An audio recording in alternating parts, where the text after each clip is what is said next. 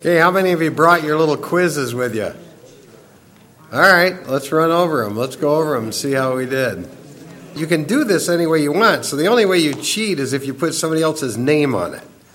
That'd be it. Other than that, you're on your own. Okay, number one, most people who read the Bible don't actually know how to study the Bible. That's true. The Bible is the most important book one could study. That's true. There's no biblical support that serious study was done to accurately interpret the Bible. That's false. In 2 Peter 3:16, the words untaught and unstable are in a context of misinterpretation of Scripture. That's true. Number 5, if an accurate understanding of God's Word is neglected, then the church loses its authority and blessings. That's true. Number 6, the best way to read the Bible is subjectively. That's false. Number 7, true Bible study initially begins by looking for a blessing. That's false. Number 8, not every interpretation of a text is legitimately or doctrinally plausible. That is true. Number 9, a true understanding and interpretation of God's Word begins with reading. That's true. A true interpretation of God's Word demands a proper relationship with the Holy Spirit, and that's true. Fill in the blanks. Ignorance of God's Word is not a gift of the Holy Spirit. If you use something else in there, let me know what you use, and we'll see if we'll give you the credit. What'd you use? Trait. Huh? Trait. Trait? Yes. What do you think, group? All right, well, they accept that. They'll go with that. Result. We'll go with that. We'll let that one go, too. Okay, most people know how to read the Bible. They don't know how to study the Bible. You got that one? All right. Yeah, we'll accept interpret. We'll accept interpret on that. All right, God's Word needs to be treated as an inspired textbook. Authoritative textbook? Yeah, okay. All right. A true course in how to study the Bible should cause a believer to be a very careful thinker. How about what? Student, yeah, that's good. We'll go with that. Yeah, that's good. To arrive at a true interpretation, 2 main systematic studies are needed: systematic theology and systematic Bible book study. Number 16, a hyper-literalist always misses the point of the context. Number 17, the only true way to arrive at a true interpretation of the Bible is to interpret it literally. The short essay briefly discussed the significance of Acts 8:25-35 to this kind of study. And here's the theme you're looking for. Reading the Bible is not the same as understanding the Bible. All right. Now, on the final one, identify the proper letter. Here's the way it goes. Allegorical is letter B. Dogmatic is letter G. Devotional is letter A. Ecclesiastical is letter E. Hyperliteral is letter H, liberal is letter C, neo-orthodox letter D, and proof text isolated letter F. How'd we do? We do good? All right. All right, good. Well, before we get into our study tonight, let's pray. Father, thank you for the privilege we have of being here tonight, and thank you for your people who take the Word of God seriously. We have a church filled with people who basically do that. We love that, Lord. We know you love it. We pray that we would continue to learn and grow, Lord, and we'll thank you for that. In Jesus' name, amen. Now, we were talking last time about hermeneutics and the fact that it's an art and science. It's the art and science of Bible interpretation. And the reason why it's a science is because there are specific rules that govern the process. And the reason why it's an art is because the more you practice it, the more skilled you'll become. So it is an art and a science. And we said that the reason for studying, and we left off last time down on page, I think, 39, the most significant reason for studying hermeneutics is to clearly understand the true interpretation of the God-breathed, God-inspired truth. And if we don't understand the true interpretation of God's Word, we can be very sincere in what we believe, but we can be sincerely wrong. When it comes to the Bible, there are many that speak about a variety of important issues, and then they use the Scripture to defend their position. And as a result of this, they have their position and they use the Scriptures to defend their position. You have a different group of interpretation that causes confusion. And as a result, the average person is kind of left with the idea, well, one interpretation is just as good as another. And the fact of the matter is, that is not true. But you'll hear people say, well, your interpretation is just as good as my interpretation. That is wrong. There is one true interpretation of a text in its context, and the others, quite frankly, are wrong. What if a doctor said that? Well, take any medicine. One medicine is just as good as another. I mean, it would be dangerous. And that's the same way when it comes to interpreting the Bible with the idea, well, one person's view is just as equal and as good to another. That's absolutely not true. And let me show you an example of one such issue. Go over to Jeremiah 29, if you would. Jeremiah chapter 29. And I'll show you an example that this verse is just butchered. You have churches built on this verse. I mean, this verse, I guarantee you this Sunday, in churches all across America, all across the world, will be presented this way. And I'll show you what they'll do with it. In Jeremiah 29, verse 11, "For I know the plans that I have for you, declares the Lord, plans for welfare and not for calamity, to give you a future and a hope." There will be people all over this world this Sunday that will preach the prosperity gospel, and they'll quote that verse. And they'll say, God has plans to prosper you. And they'll build a multi-million-dollar ministry on that theme. God wants to prosper you. This has nothing to do with what this text is talking about. In fact, the context is pretty clear when you just back up to verse 10. For the Lord says, when 70 years have been completed for Babylon, I'll visit you and fulfill my good word to you to bring you back to this place. What God was basically doing here in the context of the nation Israel was saying, you have got yourself into this desperate situation because of your sin. I'm going to bring you out of this situation after 70 years and take you back to your land and take you back to Jerusalem so that we can begin having a good relationship together again, because that is my plan for you. That's what that verse is talking about. This verse is not talking about the fact that God has a plan to prosper every one of us and you need to know this. I mean, there are churches all over the nation that will just butcher that text. Well, that text isn't talking about that. So we need some system of sane interpretation to be able to sift through the religious things that people throw at you. Bible studies, small Bible study groups, quite frankly, can be very dangerous. I think it was Dr. Roy Zuck who said people who go to home Bible studies realize what risky business that can be. One of the real dangers is that people go to some home and then they say, well, what does this passage mean to you? And I'm all for discussing the things of God and getting together and discussing Bible passages. I'm all for that. But before anybody can say, what does it mean to you? You should say, what does it even mean? I mean, what is the point of it? What is the text actually saying? And that often is left out. And without understanding what it means, you can get into some real situations. Dr. Roy Zuck cited an example from John 10:28. That verse says, I give them eternal life. They shall never perish. No one can snatch them out of my hand. And he used the illustration that one time at a Bible study, they were using that verse. What does it mean to you? And one person said, well, it means we're eternally secure. I mean, once we've believed on the Lord Jesus Christ, we're in the hands of the Lord, we're eternally secure. Came to the next person and said, well, what it means is no one can snatch you out of the hand of the Lord, but you can snatch yourself out of the hand. So you have all of these ideas being kicked around about a Bible verse, and nobody's actually discussing what the text is talking about in John chapter 10. I'll show you one that's really something. Go to the book of Nahum, if you would. Go to the book of Nahum. And I've heard this from more than one source on this one. It'll be an easy book to find because it's one of your favorite books, I know. Nahum. What chapter? 2.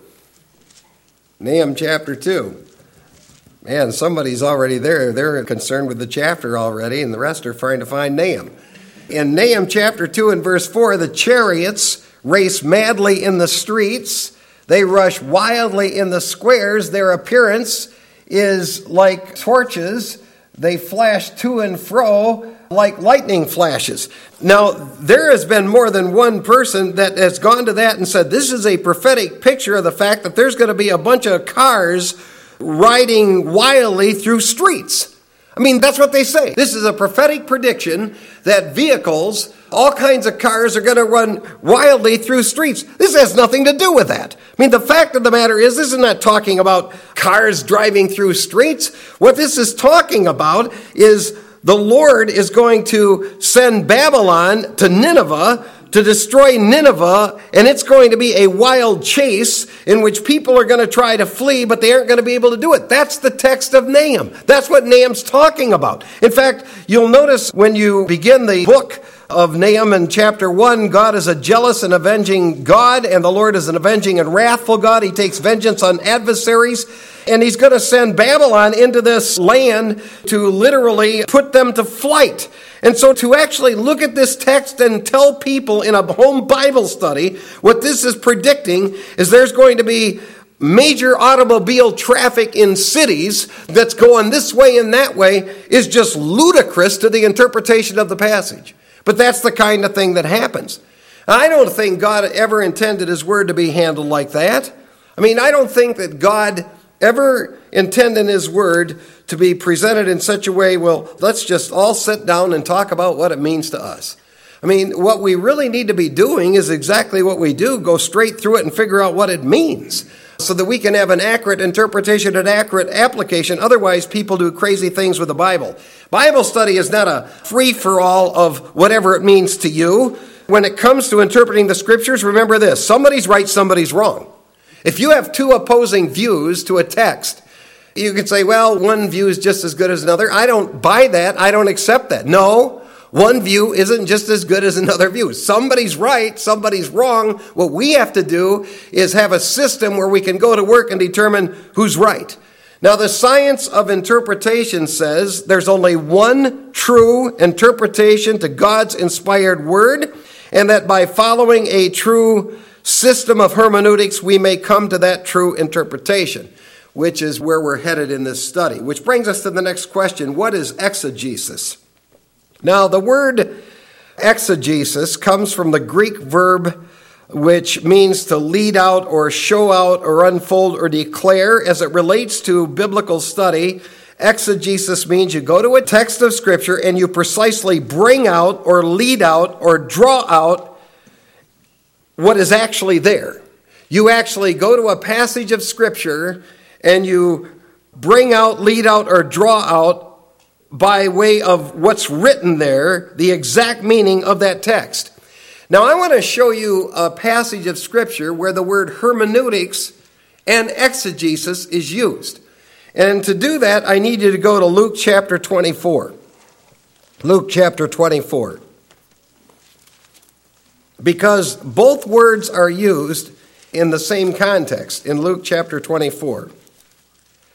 Now, in Luke 24, we pointed this out last week when we were in our study of hermeneutics, because in Luke 24 and verse 27, we read, "Then beginning with Moses and with all the prophets, he explained," and we pointed out that's the word hermeneutics. It's an intensive form of the word hermeneutics. The Lord Jesus Christ explained to them the things concerning himself in all the scriptures, so he gave a very thorough explanation of what was in the scriptures. Now, if you drop down to verse 35, they began to state their experience on the road and show how he was recognized by them in the breaking of the bread. That word relate, they began to relate, is the word exegesis.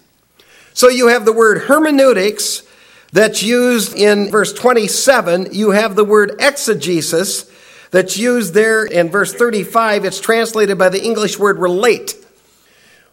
Now, when you track the word exegesis through the New Testament, and it's used on several occasions, it does seem to present the idea of you are explaining or you're relating exactly what the text says, because that's the goal. The goal of exegesis is to carefully examine the written words of a text to determine the writer's actual meaning. That's the goal. John Grasmick defined exegesis as meaning to explain a word, sentence, paragraph, or a whole book by leading out the true and proper meaning of the text. I think that's a great definition of what exegesis is. You are actually giving an exposition of, as it were, or you're sharing what exactly that text is talking about. Exegesis is a high definition form of reading and studying the Bible. It relates and explains what's actually there. That's what exegesis is. You go to a text, you look at a text, you see what's actually in the text, and then you say what's actually in the text. That's exegesis. Now, there are 5 major disciplines that are kind of closely connected to this field of study that we should probably be a little familiar with. The first one is hermeneutics, and we've already defined that. That's the art and science of the rules that must be followed in interpreting the true meaning of a biblical text. Exegesis is you're drawing out the exact historical and grammatical and technical meaning of a text expressed by the written text and by careful application of hermeneutical rules. Then you have what's called exposition, which is the communication of what's in the text. You actually communicate what the meaning of the text is and with relevance to the hearer. Then you have what's called homiletics. Homiletics is the art and science of organized structure for the public communication of the text. And then you have pedagogy, which is the art and science of teaching the true meaning and relevance of a biblical text. All of those are kind of intertwined terms, and if you read books, you'll see that. Now, the two disciplines that are most closely connected together when it comes to interpreting the Bible are hermeneutics and exegesis. These are the two that are really closely connected to each other. Hermeneutics provides the rules and guidelines to follow. Exegesis gives specific interpretation of a text based on the words and the grammar and the syntax. So hermeneutics gives us the principles. We're going to work through all these principles. In fact, I'm making little charts that I'm going to give you as handouts so you'll get opportunities to actually take it home down the road and actually go take a passage and look at it, and we'll show you how to work through this. Dr. Chafer said hermeneutics was the laws or principles that must be followed to arrive at a true meaning of a text. And exegesis is the application and implementation of the rules to get the interpretation. That's pretty good as to what I think the difference is. Now, Dr. Roy Zuck gave a good illustration when he said hermeneutics is like a cookbook where you get the recipe for a cake. Exegesis is the actual process or the preparation work of putting all the ingredients together for baking the cake. I think that's a good illustration. And following the same illustration, homiletics would be dressing the cake up in a nice servable way, and exposition would be serving the cake. So all of those things are intertwined. I just give you that by way of understanding a little of the key terms that are connected to this part of the study. Now, when we come to interpreting the Bible, we face some issues. When it comes to us trying to study the Scriptures, we are up against some issues pertaining to interpretation. When we consider the fact that the first 5 books of the Bible were written around 1400 BC, and the last book of the inspired Scripture was written near AD 95, we can logically expect we may have just a couple of issues that we have to think through when we're examining a writing that was done that many years ago. And anyone who attempts to understand the Bible must attempt to interpret the Bible, and everything we do to the Bible is subject to interpretation. God does not expect us to understand all reasons why he said something, but he does expect us to understand what he said. That is clear. He doesn't expect us to understand necessarily all the whys, but he does expect us to clearly understand what it is that he put in print for us to be able to understand. And the main problem of hermeneutics or Bible interpretation is this: what do the words written in the Bible actually say, and what do the words actually mean? And there are 8 challenges that we have to kind of jump over if we're going to arrive at a true interpretation. The first one is God's mind is infinite, our mind is finite. Let's just think about that for a minute. When we open the Bible, we're delving into infinite truth. That's a daunting challenge. When you put the Bible in your hands, as you say, this book in writing has come from the mind of God. This book contains the wisdom and knowledge of God. Paul himself said the depths of the wisdom and knowledge of God, who can even grasp this? The depths of the wisdom and knowledge of God. So we're up against that when we come up against the Bible. We're up against the infinite God and his mind, and we have a finite mind. We have to start with that because that's reality. The second challenge we have is there are some things that are hard to understand. You know, there are some people who take the position we don't want to get too serious or deep in our understanding of God's word. We just want to keep it simple as we can. Well, what that basically says, frankly, is we're too lazy to get real serious about the discipline that it takes to understand the whole counsel of God. Just because it's hard doesn't mean it's not worth it, and it does not mean it isn't possible. Most things that are worth it are hard. I mean, most things that are worth it do require effort and a process. The third challenge we're up against is there's a time gap between us and the original writers and readers. Now, Moses wrote around 1400 BC, so you're looking at 3,600 years ago, and John's words were written around 80, 90 plus, about 2,000 years ago. So to understand the things that they're writing, we're going to need to crawl back through time and into Scripture to understand something about that. Let me illustrate the point. September 11th is Mary's birthday, and that's all I knew that date to mean until 2001. In just a few short minutes on Tuesday, September 11, 2001, everything about that date changed. On September 11, 2001, 19 Islamic militant terrorists hijacked 4 jet airplanes and carried out 4 suicide missions. 2 jets hit the Twin Towers World Trade Center in New York. 1 jet hit the Pentagon, and 1 jet crashed in a field in Pennsylvania. And on that one day, nearly 3,000 innocent people were killed. Now, prior to that, when you heard someone say September 11, it didn't mean much to anybody. I mean, it did because I knew it was Mary's birthday, but now when you hear somebody say September 11, most people's minds focus on the terrible terrorist attacks that were leveled against our country that cost thousands of people their lives. All we have to say to most people of the world is the date September 11, and they know what we literally mean. But now let's turn the clock forward to 2500 AD. Let's go 500 years into the future. I don't think things are going to go that long. I think we'll be raptured there. But for the sake of the illustration, let's just go 500 years from now into the future. And let us hypothetically suppose you're reading a book about phobias or fears, or somebody living here is reading a book about phobias or fears. And as they're reading, they come to part of the book where they read, "I've been terribly afraid ever since September 11. I can't eat. I can't sleep. I'm often paranoid. In fact, I don't even want to fly anymore." Now, if you're reading those things 500 years from now, you're probably going to say, what in the world does that mean? What is the connection between the date September 11th and this person being afraid? Am I supposed to be petrified when it's September 11th? Does something bad happen on that day? And what in the world does September 11th have to do with flying an airplane? What does that mean? So now if you're living 500 years from now, if you really want to accurately understand what you're reading and you want to give a proper interpretation to that, you're going to have to do a little research. You're going to have to crawl back in time about 500 years. You're going to have to pick up some history book. You're going to have to find out what actually happened that would cause people to be afraid on September 11th. You could speculate what may have happened, but if you wanted to know, if you're thinking, well, why does this person say they're paranoid ever since September 11th? You would have to go back in time in history, the history of the United States, and you'd have to find out what happened on September 11th of 2001. And the moment you would begin to research that to come to a true interpretation of the meaning of that, you would have begun the scientific study of hermeneutics and exegesis.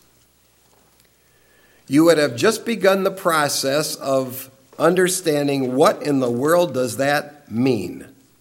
One would carefully have to analyze history. One would have to look at the context, the words to describe what happened if they were going to come to a true interpretation of what it meant. Roy Zuck, in his book Basic Bible Interpretation, said it well when he said, when it comes to interpreting the Bible, we were not there, and we cannot talk to writers or readers or hearers to get firsthand knowledge. So we would have to somehow use tools to crawl back in time to figure out what in the world are they talking about. What is going on here? What is the culture? What does this mean? That would be the responsibility of someone in a hermeneutical study. Now, when we go through the book of Revelation, we learn John got his own interpretive angel. That'd be nice. That'd be nice if God gave us our own interpretive angel so that we could just look at a passage and we could just say, well, now, hey, Tell me what that means. I mean, Daniel wanted to know everything, and sometimes an angel would reveal to him exactly what it meant. But God doesn't work that way. He says, I've given you my scriptures now. I've given you my word in writing. Don't add to it, don't subtract from it. It's all there. Now you go to work on accurately understanding what is there. So we have to begin by realizing there is a time gap between the original writers and readers and us. That's an interpretive challenge. It's not something that we can't do. In fact, I'm convinced God expects us to do it when He's given us great tools. We'll give you a list of some of these tools later, but this is the challenge. Now, there's another challenge we're up against, and that is there's a major gap in geography between us and the original writers and readers. I want you to go to the book of Numbers, if you would, please. Numbers chapter 33. In fact, I was just reading this morning in my own devotions. This is where I'm at in reading through the scriptures. In Numbers 33. And this is the fun text to read at 4 in the morning, I'll tell you that. Numbers 33, notice verse 5. Then the sons of Israel journeyed from Ramesses and camped at Succoth. From verse 5 down to verse 49, you have a list of 41 campsites. 41 campsites. In fact, it says this is where they camped. That's what verse 5 says. They camped there. So in their 40 years of wandering, they go to 41 different campsites in 40 years of wandering through the wilderness. And each of these campsites, as far as we can determine, is 25 to 30 miles apart. So this nation is moving from campsite to campsite. What do we know about that? Well, there are some things, when we went through the book of Numbers, we couldn't learn a lot about because we were having a difficult time just figuring out where they were. But there were some things in there we could learn some things about by carefully studying it. See, that's a geographical issue that we need to address. We need to track this. Where are they moving? What direction are they going? How are we going to find this out? How are we going to go back in there and figure out where these campsites were and how they moved? I mean, we live where we live, here in Kalamazoo, Michigan. Those original writers and readers live where they live. We live in Kalamazoo. They lived in lands way away from us. They lived, for example, some of them in Egypt. That's 6,174 miles away. Israel is 6,112 miles away. The Mediterranean world is 5,264 miles from Kalamazoo. Iraq is 6,305 miles from Kalamazoo. Turkey is 5,705 miles from Kalamazoo. Paul spent a lot of time there. Rome is 4,707 miles from Kalamazoo. And Spain is 4,067 miles from Kalamazoo. So we're thinking, well, we do have a little gap here in geography. So if we're going to really crawl back into that passage and understand it with full color, we're going to have to go back there and figure out what in the world is going on there. For example, in 1 Samuel 22:1, it says that David escaped to the cave of Adullam. The cave of Adullam. That must be a real important place because it's mentioned in Samuel, it's mentioned in Chronicles, it's mentioned in Psalms. Psalm 57 in the superscription. They say that he wrote this when he was in that cave of Adullam, when he escaped to the cave of Adullam. Now this cave is located 6,083 miles away from Kalamazoo, Michigan. And we don't have caves around here. I mean, not that I know of. So if we're going to think in terms of what's a cave and what's it like and what's he in here, we're going to have to do some research. We're going to have to, first of all, see everything we can find out about that cave.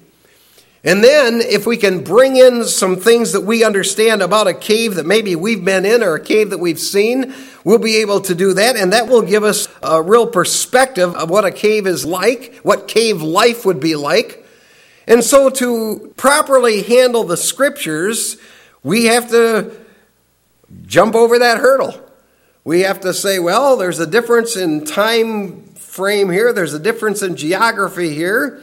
And so we're going to have to do the best that we can to crawl back in there and find out exactly what's there so we can understand this text accurately. Well, I think that's a pretty good stopping point tonight. I've filled your head with a bunch of things there. And in the next weeks, we're going to have a Wednesday study. Well, we're taking a little break. Mr. Kelly's going to lead on the attributes of God. You'll find this not only an interesting study, but it's critical. It's critical to doctrine, critical to life. the attributes of God. It's what makes God God. It's the things that make him who he is. So you're going to want to be part of that. So thank you for coming. Good night. The Lord bless you.